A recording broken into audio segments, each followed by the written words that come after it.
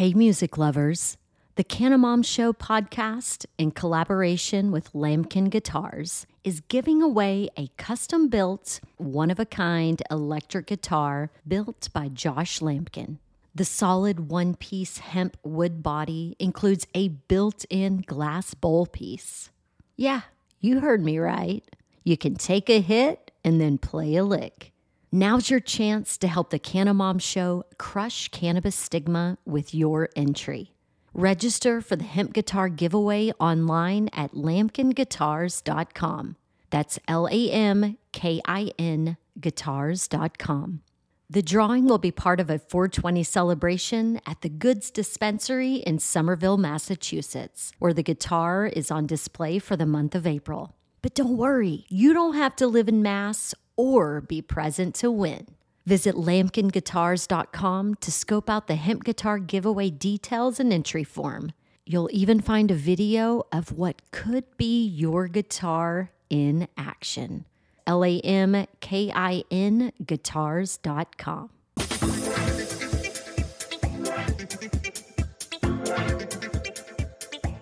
What's happening, everybody? We're here to talk about the business of cannabis with Jay Rosenthal and Miggy, of course. It is a wonderful episode on a Sunday where we have our guest shows. And we're going to have a big discussion about the business of cannabis, not just in Canada, but also in America, and all the crap that it's about. So thank you so much for joining us for another episode of Cannabis Legalization News. Let's get going. But remember, of course, we are dealing in an industry that's 21 plus. And so we're trying to also comply with certain policies that allow us to actually get other subscribers. So likes and subscribes, everybody. Let's get into it.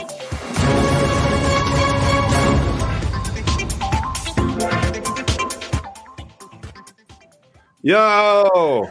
Miggy, thank you for the dance party and for joining us. And then also businessofcannabis.com, which is clearly not your name. But no, I changed it. You did? Legal. Yeah, I thought it'd be cooler. It's one of the reasons why I dabbled with the idea of changing my name to Max Power. But then evidently this is just me ripping off a Simpsons episodes from the 90s. And so I gave up that dream. So it suits you. You should have kept it. Shut up. Jay, can you introduce yourself and tell us? Sure. My name is Jay Rosenthal. I'm the managing director of Business of Cannabis. I'll give you my whole spiel. Since 2017, we've highlighted the company's brands, people, and trends driving the cannabis industry. We have online events, real-world events. We have a daily video series, daily podcast, daily newsletter. You can find out all the information right here at businessofcannabis.com. You can also subscribe to our YouTube channel. This is actually streaming on our YouTube channel as well, and on your YouTube channel, but subscribe to both. Like, you might as well. Like, you might as well. Like, you need to learn about the cannabis. If you enjoy the industry, you should subscribe to these YouTube channels. Yes. And so you've been into cannabis for a while.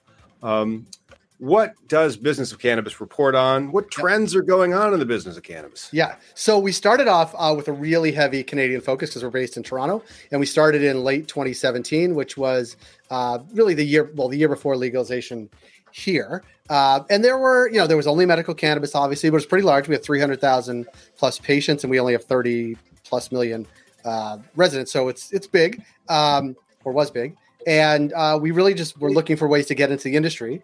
Me and two business partners, we talked to anybody we knew. And it seemed like there was this gap around really B2B information around the industry. There was an emerging industry. There were big companies like the Cannabis and some of the other big sort of licensed producers that were publicly traded. But we were really drawn to the innovative stories about the entrepreneurs who had pushed all their chips in. And we thought, even if the public didn't even know anything about legalization or were against it even, you might really be compelled by the innovation that was happening in the Canadian landscape. And so we said, let's just help tell those stories. It was a pretty basic premise. And then really as things progressed, we saw there was this need to connect the industry to itself. And that's really how we sort of started what we do by highlighting the companies, brands, people, and trends happening first in Canada, but then we've expanded a lot. We do a lot of work about what's happening in the States, especially around emerging markets. We've been in and out of New York, 4 times in the past 6 months. We're going New York's awesome. It's great. And we got so much New York to talk about. It's going to be our workshop for the month. Is going to be because New York in the past 2 weeks got off its duff and issued things. And I'm like, well, those are regulations about retail locations. And those are regulations about cultivation. okay, we're doing this. And so New York's going to be interesting. We're going to do a whole thing about it. We'll have to run it by you just to make sure that you can give us like, this is bullshit. No, it's not. We're trying to really, really help people get their licenses in order. But man, that's awesome, dude. Thank you for doing that.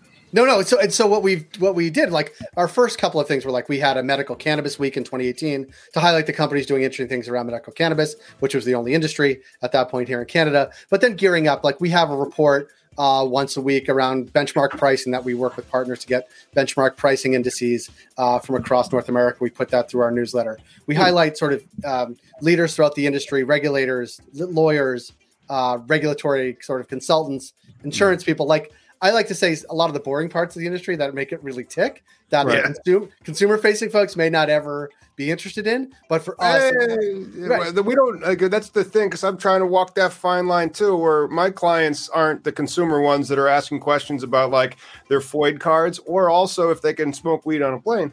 But you're trying to reach that demographic because those are the entrepreneurs that are actually getting into this space that you can help.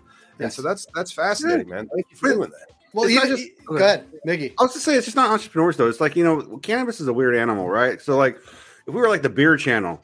Like it'd be so much easier. We'd still be talking about notes and terpenes, but we're not talking about like kids being taken away or people being locked up or all the other FBS that we deal with.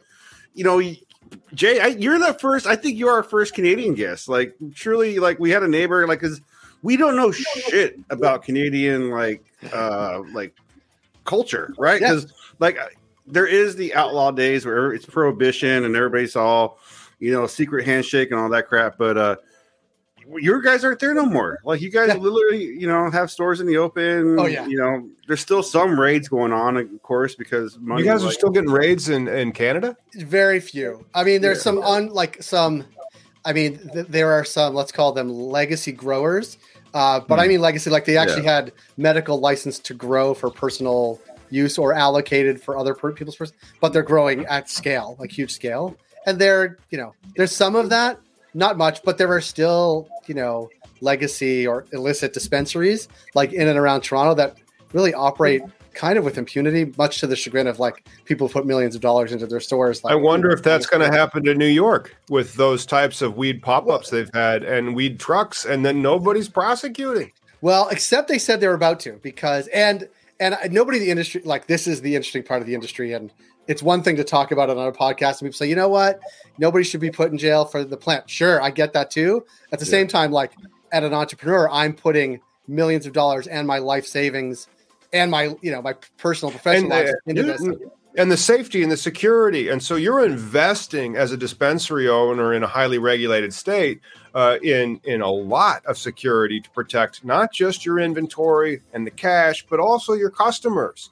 And these guys are just popping up to a street corner, and then like they're selling tacos. And you're like, wait a second, how do we get that genie back into the bottle? We had an event in New York in December, Business of Cannabis. We did this event series in Brooklyn. It's amazing. But we were there on December, I think 9th and 10th. And my wife came into town for the weekend, and we went to a Broadway play. And so we're on Broadway and like going to a play, right? The whole 9 yards. And like there's trucks, as you said, like there's weed trucks, and they're parked like in the right zone. There's people like, and frankly, I'm not going to say which brands, and they are clearly not selling the legal brands in there, but they have the legal brand logo. So they're also not only are they like, but that's the thing. Now we have like two violations. So we have the violation, so that's unlicensed, untaxed, and then we have the violation of they're trending on other people or other consumer packaged goods companies like cookies, brand, and trademarks to say that this is apples and bananas. Well, actually, apples and bananas is compound genetics, but like to say that their stuff is their stuff. So they are. I mean, this had to have happened in the illicit industry. It's like, oh, you want that OG Kush? Oh, this is it. Yeah. Oh, you want the perps? Oh, this is it. Hey, that's the same damn bag. You want to do it twice. You're just trying to move product. Funny too is like you're saying how you mentioned cookies, right? You can buy cookies packaging on Amazon. Like it might not have anything to do with Burner. There might be a deal. Maybe Burner might have a thing, but either way, there is no protection for anybody. Like in the money category, as far as like it's his IP, but it don't matter because F you, it's cannabis. So it's illegal prohibition already. PBS is IP. And so, like, cookies is one cease and desist away from PBS saying, like, you ripped off Cookie Monster's blue font. You ripped off the first name of them. You ripped off the logo by making a cookie C. And so will PBS send that letter? I don't know. I don't think so. I think they would have sent it already, to be quite honest. But it is interesting because, and this is a lot. One of the interesting things happening in Canada here is that and this is not sort of IP related because they're licensed in the IP, is that we are seeing, we didn't get, so legalization happened in late 2018 here in Canada, but it was just flower and oils and pre-rolls. Like that was basically the industry. And then later, about a year later, 2.0 products, so edibles, beverages, concentrates came out, and that is so silly. It's ridiculous. Did they think they wouldn't take their flour and make cookies? Well, the whole thing is wacky, but oils, like they sold oils in a dropper, like you could just buy RSO. I mean, but that's part of the issue with the beginning, right? And why there's still legacy and traditional markets in Canada. Even still now, our edibles are only 10 milligrams a container. Jesus, like that's the cap. So all those things we're working out. Only 10 milligrams per container, not per piece.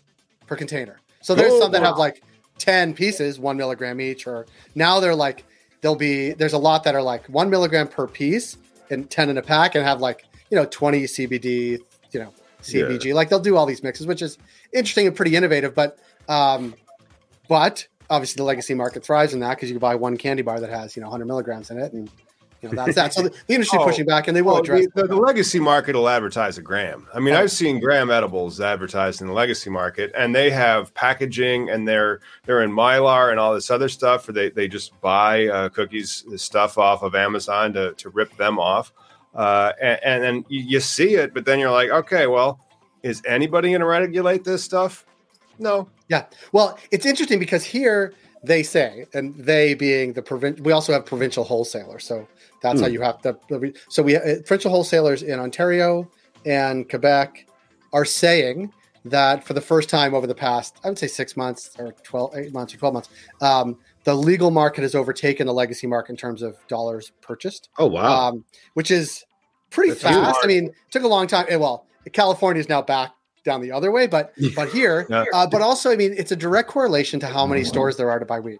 To be quite honest, like, Mike, a question for you as a Canadian in the Canadian market, like I always understood, as far as what I've read and seen from other people, is that the quality hasn't reached, and that's a problem here in Washington too. The quality and the quantity. Like I saw the medical market where fair capitalism was the actual land of the law, and man, I could buy ounces cheap and quality joints. Like it was all properly grown because the market, their competition, and the growers in cannabis really know, real culture people know how to grow. And I mean, let's call it medicine, let's call it recreational, but still a consumption plant where, like if something's consumed by your body, there's certain things you do to do it right. And in Canada though, can I just, like, if I was a Canadian, like woke up one day and just be like, today I want to be part of the weed market and grow and sell my wares. Can I do that? No.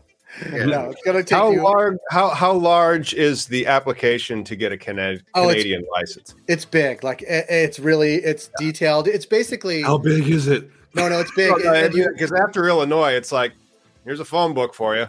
No, it's bigger. My guess is it's bigger than that because I mean, imagine if you were going to open a like a food processing plant, right? Like that's basically like it's many of them are not sort of GMP certified, but they are built to that standard. Because like I see pictures of grows in like California, Colorado, and like dogs running around and all that. Like here, you have to go into a grow, like you have to wear a full clean suit, a beard net, even before like a mask and like a hair net. Like it's like walking into a pharma facility or anything. So that's I love the way being in Humboldt and going to Cannabis and then seeing there's dogs, and the dogs are the rodent IPM.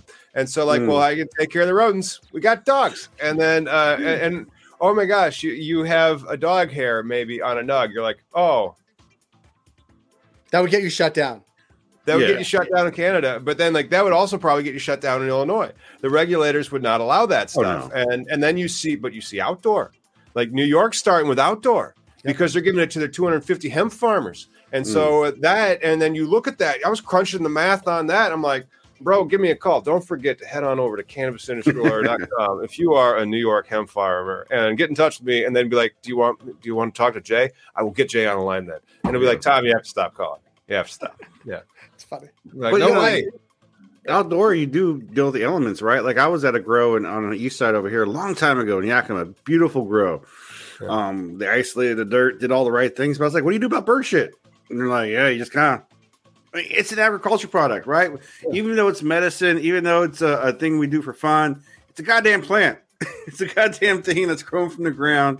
But Jay, what you make it say, it sounds like in Canada, they aren't enabling like corporate grows. They're not enabling like a small mom and pop craft grow. It's easier now. It is easier now, but there's also like almost 700 licensed producers, and they can range from like 2,500 square feet, which is a micro, all the way up to like 1 million square foot greenhouse, of which there are several. But you guys use the metric system, right? So that 2,500 square foot gets divided by 3.1, whatever the heck. Well, this is so Canadian, and I'll send it to you after this runs. But like the way Health Canada, who's the one that licenses these things, describe it like they show you a hockey rink, and then like what percentage of a hockey rink, so you can actually get your mind about what 2,500 square feet is. Pretty small. It's like less than ice.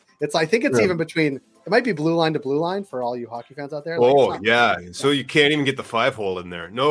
It's all like mid ice. It's like there's it's crazy. But there are a lot of producers. And so what I would say is early days, it was big grows.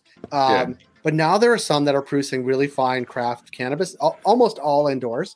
Mostly, I mean, there's some that are in greenhouse, like, Pure Sun Farms, I think, is in greenhouse, which has huge market share. Tantalus Labs, like really well thought of cannabis. And there are some that are like very small, producing really like fire bud that is like flying off shelves. Like consumers want it, but it's like, how do you produce it in small enough quantities so you can keep quality control to produce the fire bud and reach a country that is both, it's big in geography and actually people consume a lot of cannabis. Like it's hard to do. And so it's a balance. Yeah, I really think it is a craft brew, even more than a craft brew is, in the sense that a beer's shelf life is longer, like 6 months or so, like if you preserve it well in that. But then like some of those cushes with some of those terpenes, when that stuff's ready to smoke, get rid of it. And like, this isn't Bordeaux. Like it is cured, it's perfect. Like you're just looking at terpene and cannabinoid degradation. That's the bigger challenge. I would say, so that's like one, like growing it and growing it well is everybody's challenge because it's hard to do, hard to replicate, hard to scale. That's one challenge. The other challenge is that in every province but one, there's a provincial, like a government middleman. So you as a craft grower, I may say, you know what, just what you were saying, like it's reached its perfect time. We got to get it to the province. So there's the delay of getting it to the province. Well, you got to get it tested, obviously. Then getting it to the province. The province has to get it to retailers. Retailers have to move it off shelves. Like that is not instantaneous process. Whereas like I hear about what happens at like Hall of Flowers, where buyers and growers meet in a room and say, we're going to have this coming out of our grow in 4 months. How much do you want? We'll get it to you. Like that does not exist except for Saskatchewan here, which is a small province. But like the process by which cannabis reaches the shelf is a big challenge because of the freshness, of course, and consumers want that. That's like a B2B thing, right? Like that's what you're talking about as far as like why your emphasis in Canada was B2B. Yeah. But like, man, it's just sad that like you could, as a citizen, hey, it's 420. It is? Yeah, I believe it is. Oh, there we go. All right. Well, this is a small commercial intermission brought to you by 20 past the hour.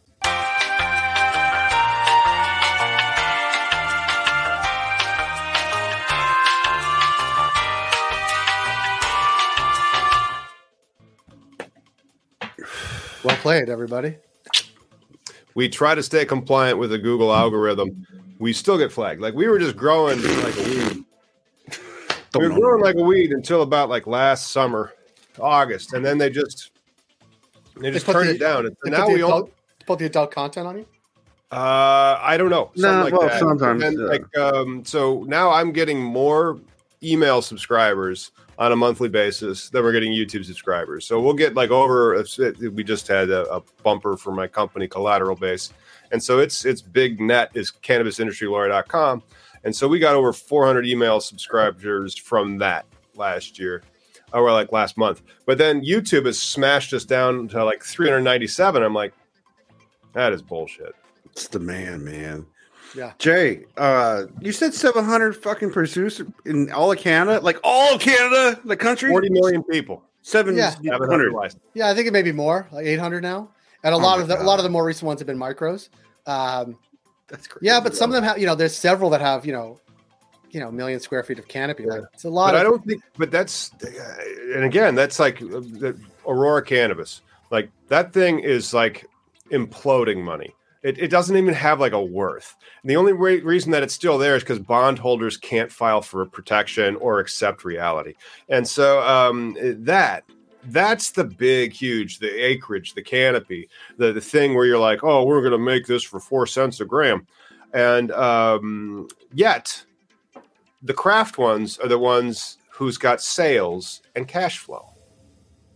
Yeah. So like, I think I'm of the opinion that once you get over 15,000 square foot canopy or like 4,000 plants, you just can't move it. And you also start to lose stuff. So I don't think it should scale. I really think it should be more like you have a community and that community has its breweries. And those breweries, there's a local flavor and flair that's there. And if you want to have that weed, well, you got to go there. Yeah. And I don't disagree, but regulators in Canada most certainly do. And I think regulators in a lot of places really do, because they want to control. Well, they want to make sure, as Miggy said, like it's something that people are going to ingest. Health Canada is in charge of everything that people ingest, from tomatoes to pharma to everything else. It's going to be consistent. It's going to be third party tested. All those things. It's going to be pesticide. I mean, it's pretty easy. Do they run that? Do they run restaurants like that? It's pretty strict too. My sister-in-law owns a restaurant, and I mean, it's governed by different people. Like the restaurants are governed by the city and the province, whereas cannabis is really governed by Health Canada. The product, right? Yeah. Like cannabis is the product, but the restaurant is a business where like sanitary conditions are applied. Right. But all ingestible, all things should be applied equally, right? You get it tested for all the bad stuff. Yeah. You make sure it's grown right properly. You have health inspectors, it's regulated, and then Canada is interesting. And then so was the bill that Chuck Schumer finally dropped last year. That kind of sucked, but they also called for GMP. And so at that level, do we require that for restaurants? So like if I was going to go make a pizzeria to serve people an ingestible substance called pizza, what regulations do I need to file for that? Now, if I want to give them a beer, what regulations do I need to file? Now, if I want to say like, you want a nightcap after that, here's a joint for you. But I would argue a little bit back on that is that the flour, the tomatoes, the cheese that come into that restaurant are governed by more or less GMP. More or less. The inputs are. And is that why Cisco owns everything then? Well, do they though? They're just a distributor, right? Like it's all, now at the same time, if you are a pharma company, if you are putting out like vitamin gummies, you're governed by, GMP, federal regulation, GMP. DCA, or that's the Food, Drug, and Cosmetic Act of like way back in the past, but it's still in effect, and that's one of the reasons why when you see a packaged good that sells food, it has a particular label on it. That's the law. Yeah. Well, I would ask you, because you guys do work obviously in the States, like when Chuck Schumer drops a bill like that calls for GMP or the equivalent, I think the industry in the States gets serious heartburn. Which is why they will say they want federal legalization, and then they should though, because all they're laying out with the GMP in any order policy is just saying, look, we want safe manufacturing practices, right? Shit, you should be doing anyways. Like that's the hard part right there. It's like, like it gives me a hemorrhoid to talk about this shit. It's like, look, all this shit's not hard because like you should be doing it anyways. If you're gonna run a good restaurant, run a good anything, you don't want to like give people fucking cholera or lead poisoning or whatever it is. You don't want to do that. We don't wake up going, we want to be assholes. So like, we should have. I'm not sure. Have you met some business people? I have met business people that they wake up and I think that that's what they think because they're like, he wants this. I can't let him have that. That's the lowest bidder problem, man. That's the issue. Yeah, it's not the lowest bidder problem. It's just that's how business works. It's turning pennies into dollars. And so you're looking for Good mispricings. You're looking for exploitation. A lot of businesses like that. I mean, good business. Now, like, we have to accept the fact that, like, we've had, like, America is based off bad business, right? Like, we've had so much free labor, it's not even fucking funny. Like, how much fucked up shit's been established. Because we had as much free healthcare as we had free labor. That's the problem. We do. Yeah. I'm very envious. Do you have any idea how good that would be for an entrepreneur if you had Canada's health plan? So why don't I move my company to Toronto? I don't want to live in Toronto. I like its laws. I like its health plans. Can I live in Toronto and reside in Cocoa Beach, Florida?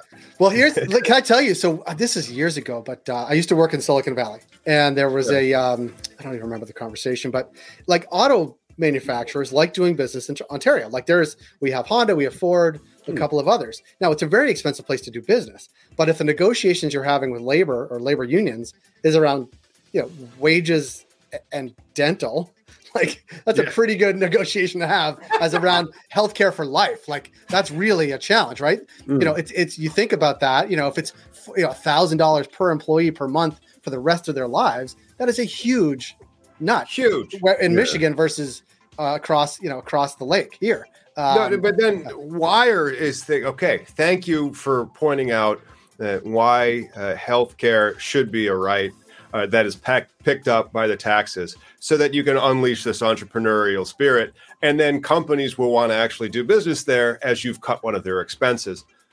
Why can't we do that? So are we that dumb? Yes. Are we? I'm sorry. I'm American, so I would include we. I think there is a huge chunk of the population in the States that believe universal health care is some evil that will take over your lives. I can tell you that I've lived through being an American and being here. It does not. It is a better system. I used to be on Kaiser in California. Like, it is a better system than that. And yeah, we have higher taxes, but at the same time, we get covered all the time, right? Kids have free medicine. The incentive is to be healthy rather than sick. Your doctor here, so our doctor here, if you go to a different doctor because they're not available, they in some ways get penalized. So they get penalized. Not only they want to treat you, they want to treat you and keep you healthy, but they should actually want to treat you and have good customer service because they don't want you going other places. Oh yeah. Does Canadian healthcare though? Does that cover cannabis? Does that cover as medicine? No, but many like supplemental insurance that your employer would give you, like benefits for a farm. Oh my God. Some of that does, yeah. Or your health savings account, which you guys have there, we have here, gets covered. I could use my fucking health savings account for weed. Holy crap! Now you'd have to go through the medical system here, as opposed to the, go into a store and buy it. But sure, you'll get weed and you'll get it reimbursed. I mean, the medical system, I imagine, is a lot of your legacy people, so you're going to be getting quality cannabis anyways if you can just find the right network. But but this is the future, America. If you would just get off your frickin' duff and read a book and eat an apple sometime, you would be able to have health and weed and more entrepreneurs, because then you don't have to pay this is a real thing that I have to deal with every month. Like, Miggy works for this very nice company. Yeah. I am the company. And so you have to write that check to healthcare, and dude, expensive. Well, can I get on another thing? Because I've lived experience of please, Jay, everyone, thank you for tuning in. We're not going to talk about weed anymore. Like and subscribe. Jay will now have something that grinds his gears. Everyone, Jay Rosenthal. Because I'm an American and lived in California, then moved here. There are some things that are earth-shatteringly different. One is obviously healthcare. The other is higher education. So, I don't know how you would afford $50,000 to $60,000 a year per kid to go to university. So that's $200,000 per kid. We have two. I don't know how we would ever have $400,000 to send them to university. I'm talking state schools too in the States, right? Yeah. No, here, right. The most expensive school and the best school, arguably, University of Toronto, which is both one of the more expensive and the best. It's the Harvard of Canada. It's not. Well, don't say that, because you get shit from people who are like, actually, it's McGill. Actually, it's Waterloo. But no, but it's I think it's $15,000 a year. Whoa! Oh my God! Right. Dude, so you tell me. Went to law school.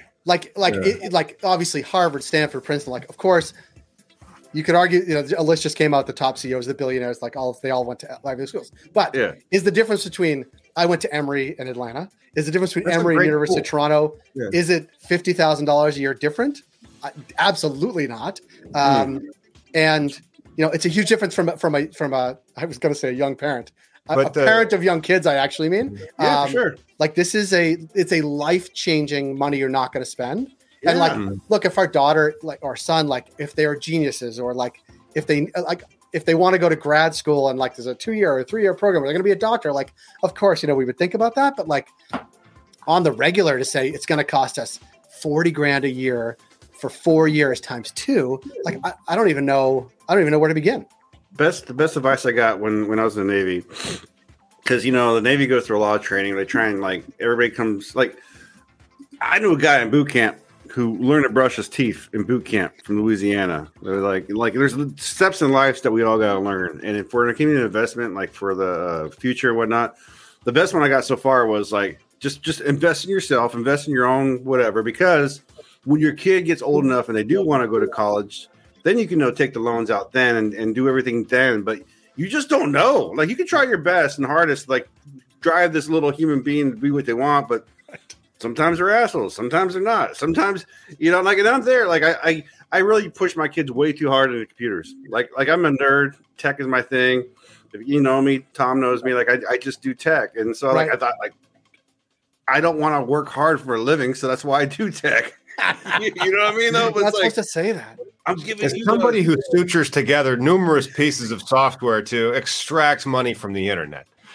I'll let you know that's not how it actually works. But it's nonstop. You're always well, we have to get this system and process going now. And then Jay was oh, here's my credentials to get this thing into StreamYard. I'm I've not tried that yet. Yeah. Oh, it works. I mean, but we're all working in tech. And if you're not, holy crap. Don't you have any idea how much more tech's going to be tomorrow as opposed to yesterday? I mean, you really have to get into it. Yeah, totally. Yeah. The fact that the HSA, though, is covered by Canadian healthcare, if I could use my fucking healthcare plan that I got from the company that I work for to go buy weed, you know how much money that would save me? Yes. Oh, did you hear his? Yes. I don't know you very well, but yeah. What about the healthcare and the college? I mean, you are moving trillions of dollars off the back of humans and putting it onto a government. And you think, and you're the most entrepreneurial country ever. You have no idea how much money that would make this country. Right. But you have this pushback that this is somehow a bad thing. I don't know how healthcare could ever be a bad thing. Republicans, and then, again, people get really pissed when when we get political like that. They're oh, you're just, and well, cannabis is it's a nonpartisan issue. Everybody loves 100%. It's the right thing to do. Well, did you see what Beto O'Rourke said this week? Did you see what Beto O'Rourke said this week? What did he say? Beto O'Rourke said that Republicans get high too. Oh, sure. Of course. I don't. In my experience, that has been less true than what he said. But no. I'm in the hollers, man. Yeah, I live in cornfields and soybeans. And I used to work in Capitol Hill. Then none of them got high. My problem is this whole party of love thy neighbor bullshit, and then they fucking don't want to have health care. They don't want to pull people out. There's real policy and things we can do, right? All this when Obamacare happened, right? And they're all whoa, well, where's your plan? These fuckers never had a plan. You can all you want, but it don't give you nothing. When they have that binary type thinking as opposed to nuanced style of thinking where it's that's socialism. It's no.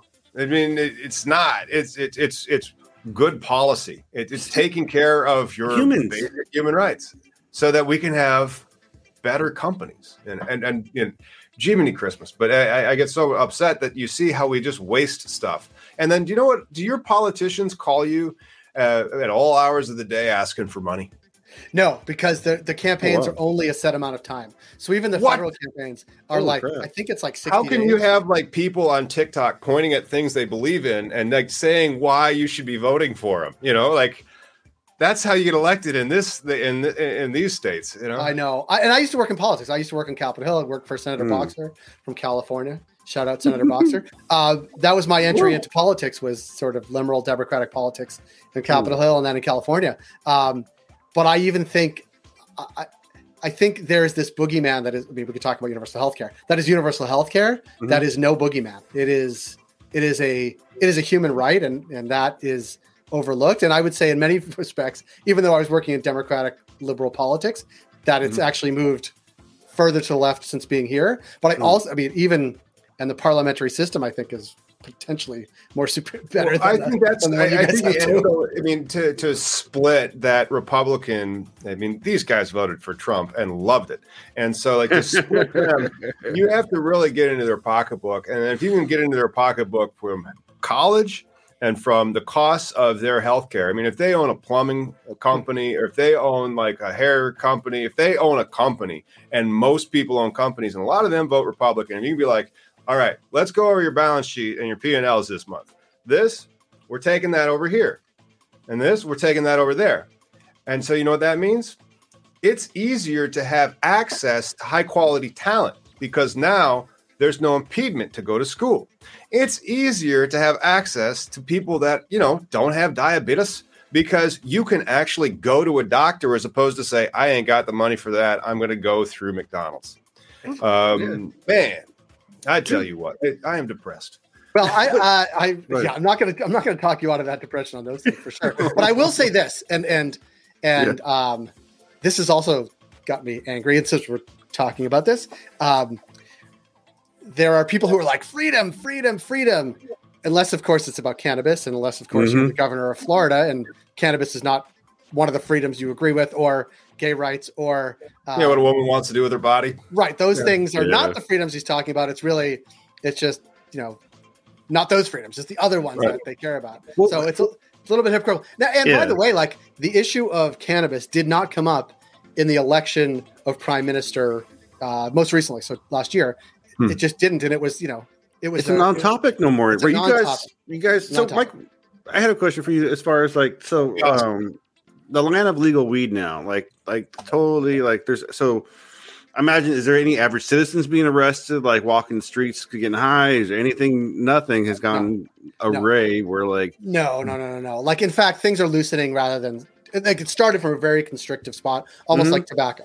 What has happened since COVID, but would have happened anyway, is that, may have happened anyway, since COVID, retailers, let's say in Ontario, the biggest province by, it's like 50+% of the population. Now there's delivery, like private delivery to your house of legal cannabis. That opened up. So e-commerce and delivery, curbside pickup. But more importantly, what has really happened is over the past year plus, the number of stores, the actual brick and mortar stores, have gone up 125% in Ontario. So in Toronto itself, so we have a city of, say, 3 million people for easy math. We have like 400 stores. So like, there are some strips here, including the one where my office is, where my house is. There's like 6 stores on a block because there's only some places they can't be within 150 meters of a school or a park or some other thing. So like you have to literally, but that's the zoning aspect of it. You've created, and then think about like a college town that has that row of bars, and that's what you've created. You've created that college town with the bar area. And you've just relegated cannabis there through the zoning aspects. Right. And I've seen this, like when people are applying, you get and it's difficult to apply for these licenses because of the amount of regulation, by the way. But yet you'll have a disproportionate amount of the applicants congregated in one particular area because them's the rules. That's zoning. But those are that's really the only rule in Ontario. So like if you are, there's some cities that have opted out, but aside from that, if you're outside of that 150 meters, it's like there aren't certain designations of zoning. So it's not like B and C and D level, streets. Like we are, they call it in England, like the high street, like Main Street, like it is in some of our fanciest neighborhoods, some of the, the least fancy neighborhoods, and everywhere in between. Once you're outside of that radius of a school, there are cannabis stores, and like it works. Like cannabis sales go through the roof. Now it's very difficult for those stores that are right next to each other, of course, but they become gas stations that share a block. Mm-hmm. Well, interesting. Couche-Tard, which is owns Circle K, which you guys have too, which is a Canadian company. They have a relationship with Fire and Flower, which is they're like a minority owner of the actual company. Fire and Flower is one of our bigger retailers here in Canada. They have like 120 stores. They are co-locating some of their convenience stores, and right next door in the same sort of drive in it, like is a cannabis store. So like it's Like it's happening, and it's in America too. A lot of the people that own the retail locations, they're getting into it as a side, and so their ancillary side was they own liquor stores, gas stations. Yeah, and they're getting into it, and they're being successful. No shit. Yeah, I will say though, this is the one thing, and this is as true in California as it is in Ontario, as it will be in New York, as is in Illinois, right, and Michigan. Like you need to know what you're doing. It's important that you know cannabis, of course, because you're owning a cannabis store. That's what you're selling. But retail is very difficult, whether you're selling cannabis or selling booze or selling gasoline or Snickers. Like it is a very nuanced, very strategic. There's lots of procedures that you just may not know because you think selling weed is going to be easy. And it might be if you're the only one in the town.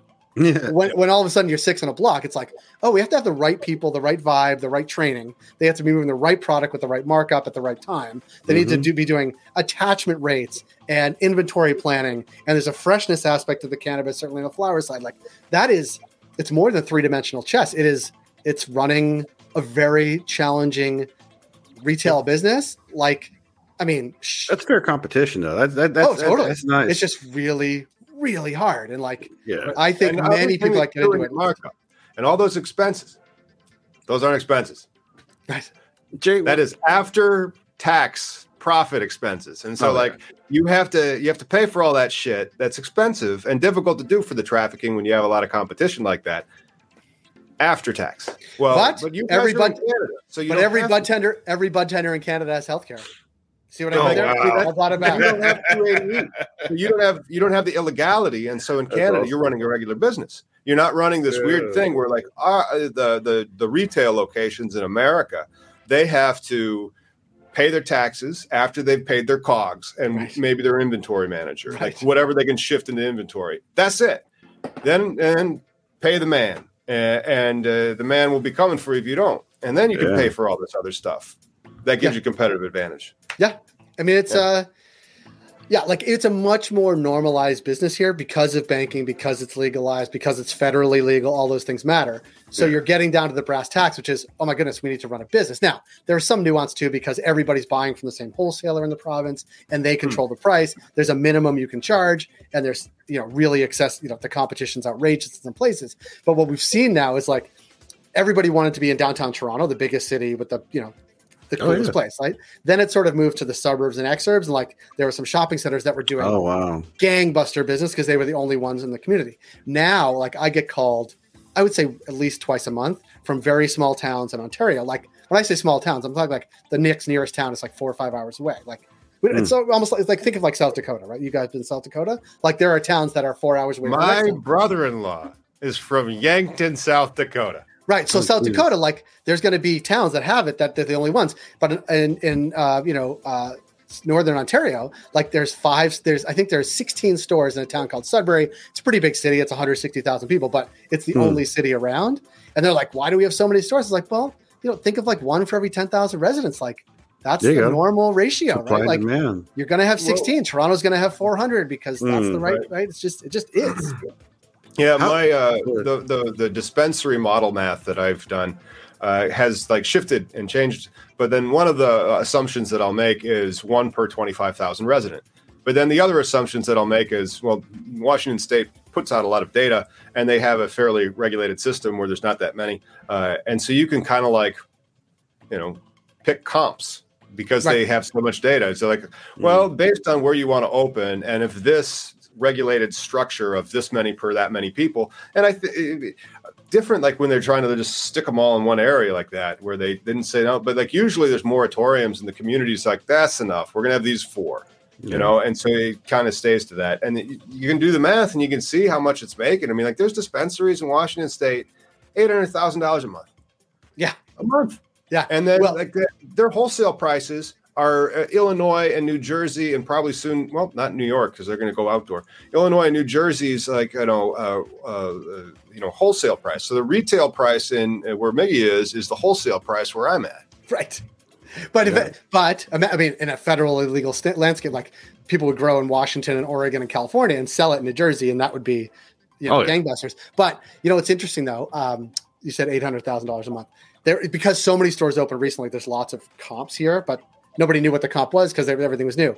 There were 2 stores. A lawyer we were working with was working with these 2 stores. One in like a strip mall, they were the only store. A one that was like in a downtown strip in Toronto that was like there's 3 on the block. They opened on the same day. The one in downtown Toronto made $400 of sales. So like not made for, sold $400. The other one is doing $600,000 a month. Oh my God. Wow. Like, but like it's more expensive. The one in Toronto is a more expensive, like more expensive rent, more expensive staff, more expensive training. That's the variable. And like, of course, everybody wants to have their flagship, and it's like, maybe like the Gap doesn't mind losing money on their flagship store and Miracle Mile in Chicago, but Cannabis Store X certainly does mind because they're just getting fleeced, right? Right. But yet, that's not how it usually goes down. They're like, I want it right here. I'm like, well, sir, this is going to take a lot of consulting because I don't want to give you legal advice in this. You'd have a malpractice claim against me. Right. It's wild. It's wild. Oh God, Jay, how did, so you've been out there for a while though. How did Canada legalize weed? Like, what was was it descheduled? Was there an amendment? Like, how did you guys have this promised land? So patients, as with many, patients push for it. Well, they push for legalization. They push for medical access first. Like, I want access to medicine. I'm going to grow my own. A conservative government got sued basically and had to do it. So then it was like, okay, patients could grow their own. Then patients could allocate that grow to you, Miggy, because you're a great grower, and you could grow for me because I'm your patient and you have 10,000 other patients. And I'm like, that sort of got out of hand because then there was these great growers in BC growing for everybody. And that there's a lot of, let's say, slippage in that kind of system, right? Mm-hmm. And then later there was like, okay, 2013, I think it was, there was like, okay, we're going to have these commercial growers, basically like the Cannabis of the world, that are going to be centralized growers. And me as a patient can get my authorization from a doctor, get it to you, Cannabis Growth. Now you're my licensed producer. We have a direct relationship between patient and producer. And there were many of those in that group. And then Trudeau got in. And every time it was patients suing for more access to cannabis. Then Trudeau came in and said, this policy is not working. Like, kids have access to cannabis. There's lots of slippage in the previous system. We need to keep it out of the hands of kids, regulate it, make sure it's safe, and get the money, get it out of the black market. Get some money. Get out of organized crime and tax it, right? And regulate it. Yep. And so he did. In 2015, he got elected. This is one of his policy platforms. He made it happen to much fanfare. And 2017, we get in, it was like, this is going to be the downfall of Canada. Of course, it happened, and people are like, whatever. And there's still a bit of cities that are, and now it's funny. Some cities said no in Ontario to retail, which has happened in New York and New Jersey and other places because they were worried about, they didn't want cannabis in their community. It'll be like a majority. And so even California is still getting close to that 50%. Every election cycle, more and more, just they die off and they realize, but the stigma and then they're divorced from reality.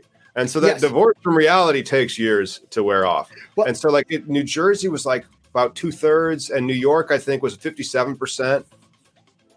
And it's fine. It'll then what we had in Canada, people said no. Then now we want to see yes, but we're worried about too many stores in one place. It wasn't that they're worried about. And there was a story. I won't even name the city in California because I don't want to insult the people that live there unless they get hold of me. But they were like, we're going to ban delivery in our city.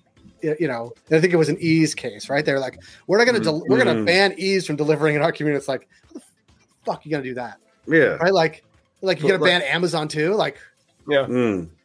But why though, right? The ease driver was inconspicuous though, but didn't ease just go tits up because, mass for wire fraud because of no other reason than the federal cannabis laws.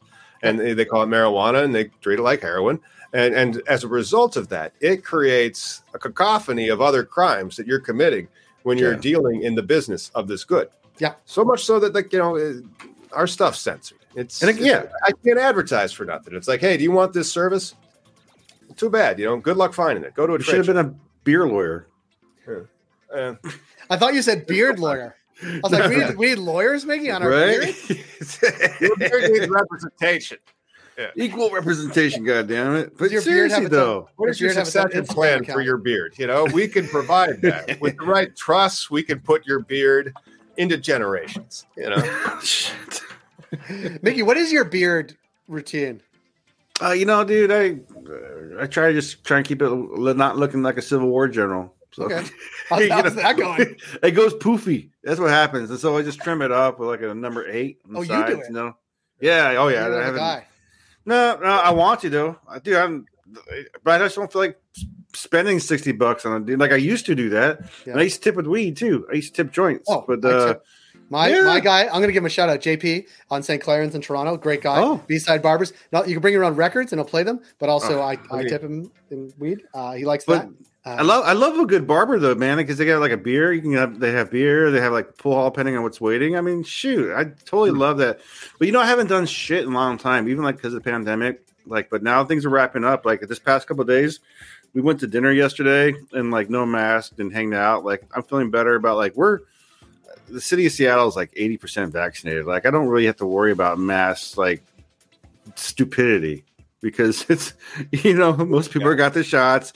We got that herd immunity or whatever going on, and the ones that didn't get their shots got one of the variants by now. Something, dude. Yeah, so things are better out here, but like, yeah, I don't like leaving the state. Yeah, well, I don't like leaving. Well, we went back and forth. I was saying back and forth to New York, and Canada, Jesus Christ, yeah. And Canada's great. Like, we've like 93%, I think, in Toronto vaccination. Our country overall is like almost 90%. This is what happens when you give people health care and access to education. It makes a lot more difficult for the boogly boo people to like confuse the non-educated. But there's so much like America was founded by used car salesmen before cars existed. And so like, yeah, seriously, it's always been about this hustle of selling people, and you don't need too much book learning. You just need $4.27, and that dodge. I mean, like we haven't been able to shake.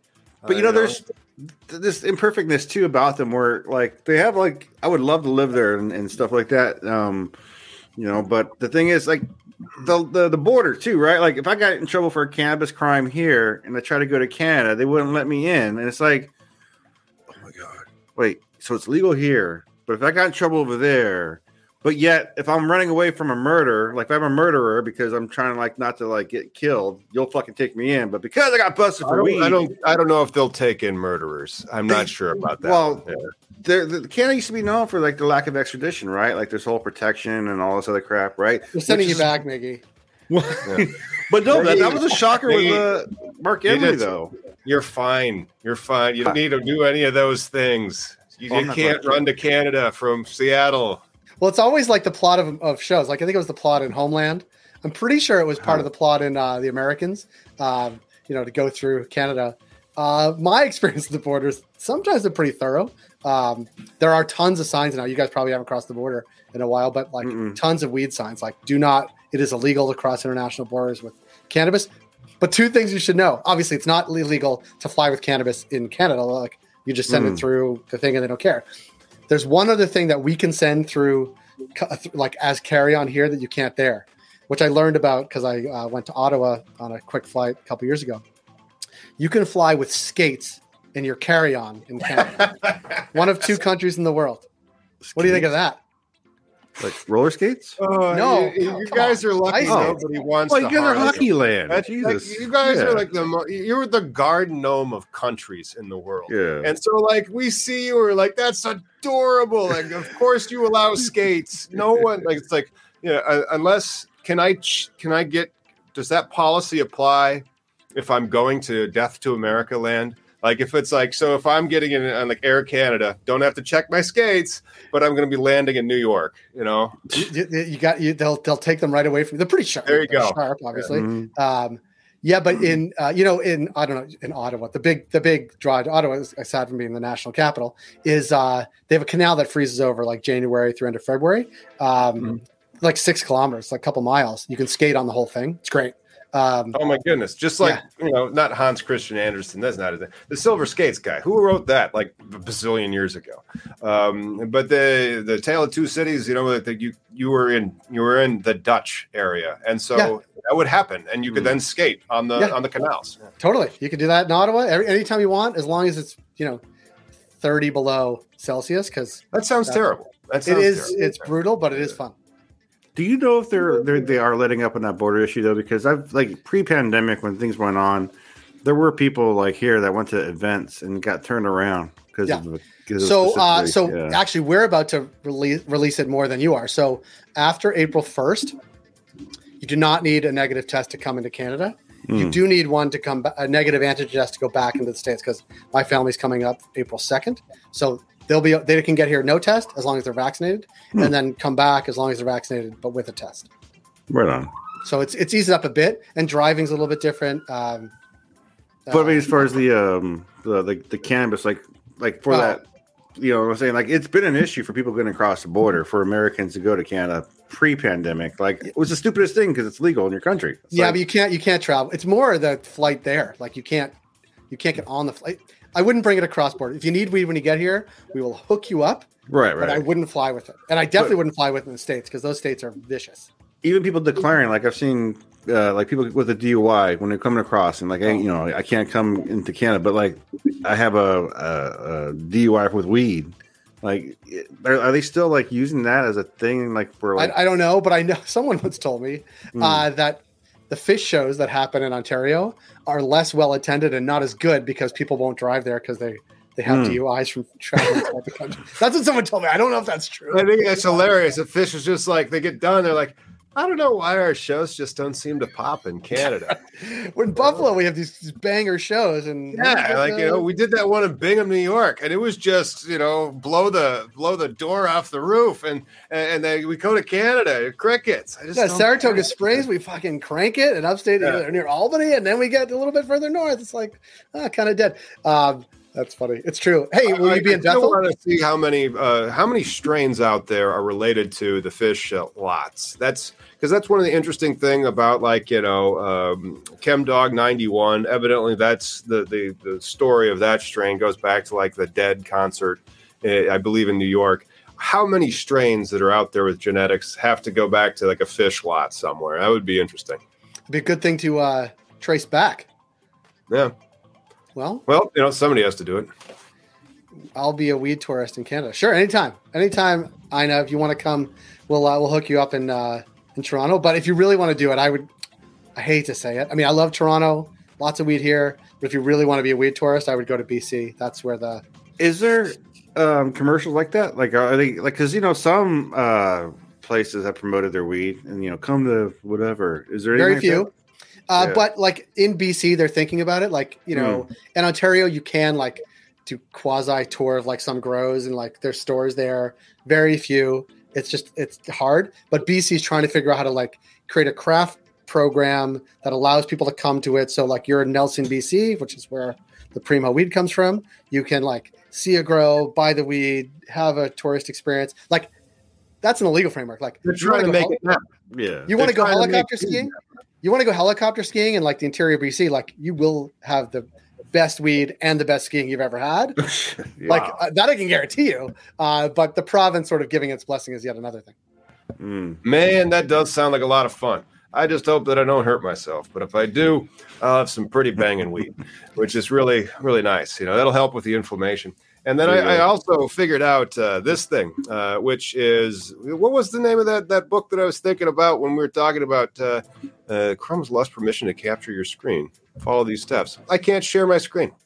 All right, never mind. It was Hans Brinker, The Silver Skates, and it was evidently written by Mary Mapes Dodge in 1865. And so that was that story about skating across canals that we were forced to read at the school that I went to. No sounds like a kicking buck, man.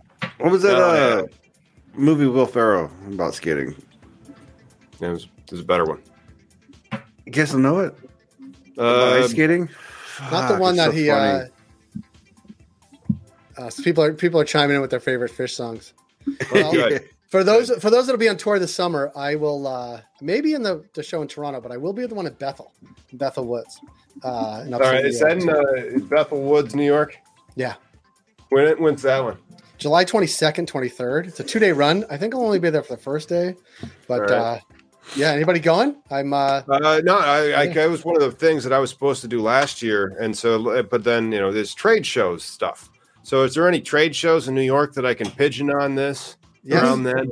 So we're, I don't know if we're going to be back, but there's a couple. They're not as good as ours, but we're going to be back in September 21st and 22nd. Business of Cannabis New York. You can find everything at cannabislive.New York, I think it is. Or cannabisnewyork.live. Shit, I screwed that up. But you can find it all on businessofcannabis.com. All of it's always there. And sign up for our newsletter, subscribe to our YouTube channel. See, if I don't do that, then people get mad at me if I don't just keep. No, that's good. That's right. You have to do that. But I would be sharing it. But I don't have permission. Oh, no, I already did. I shared it on the YouTube thing. Everybody find me and subscribe. Awesome. And hey, I want to thank you for stopping by and so much fun. For an hour. Yeah, it was great. It was great. And I think a lot of people really enjoyed it. And I'm looking forward to getting out and into the New York market. Hopefully I'll be able to see you at one of these trade shows that, COVID really just put me back into nowhere for like 2 years, I tell you. Hey, well, are you going to go to Vegas? Do you guys go to Vegas for MJ Biz? Last year I went to Humboldt, and so I'll probably go to Vegas this year, provided that I've already gotten enough money to buy the farm in Humboldt and then staff that to move the genetic. Well, it's a multi-tiered plan that you have to convince people to buy into, literally. Yeah. Well, if we see him, maybe we'll see him in person. Maybe if not then before then. No, thanks for joining us, Jay. And then also I wanted to say, thank you for all the members. They were chiming in and, thanks for hanging out. Really appreciate it. And we'll see you on Wednesday when we have a whole new roundup of cannabis legalization news. Peace out, everybody.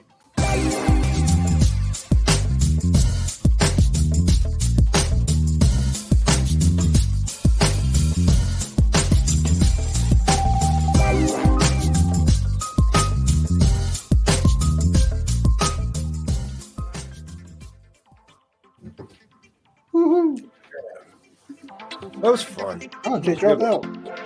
Oh, yeah. Well, busy and all that. It's a nice day out there. I'm going to drop out myself. But first, I wanted to make sure that this thing was there. I'm fussy.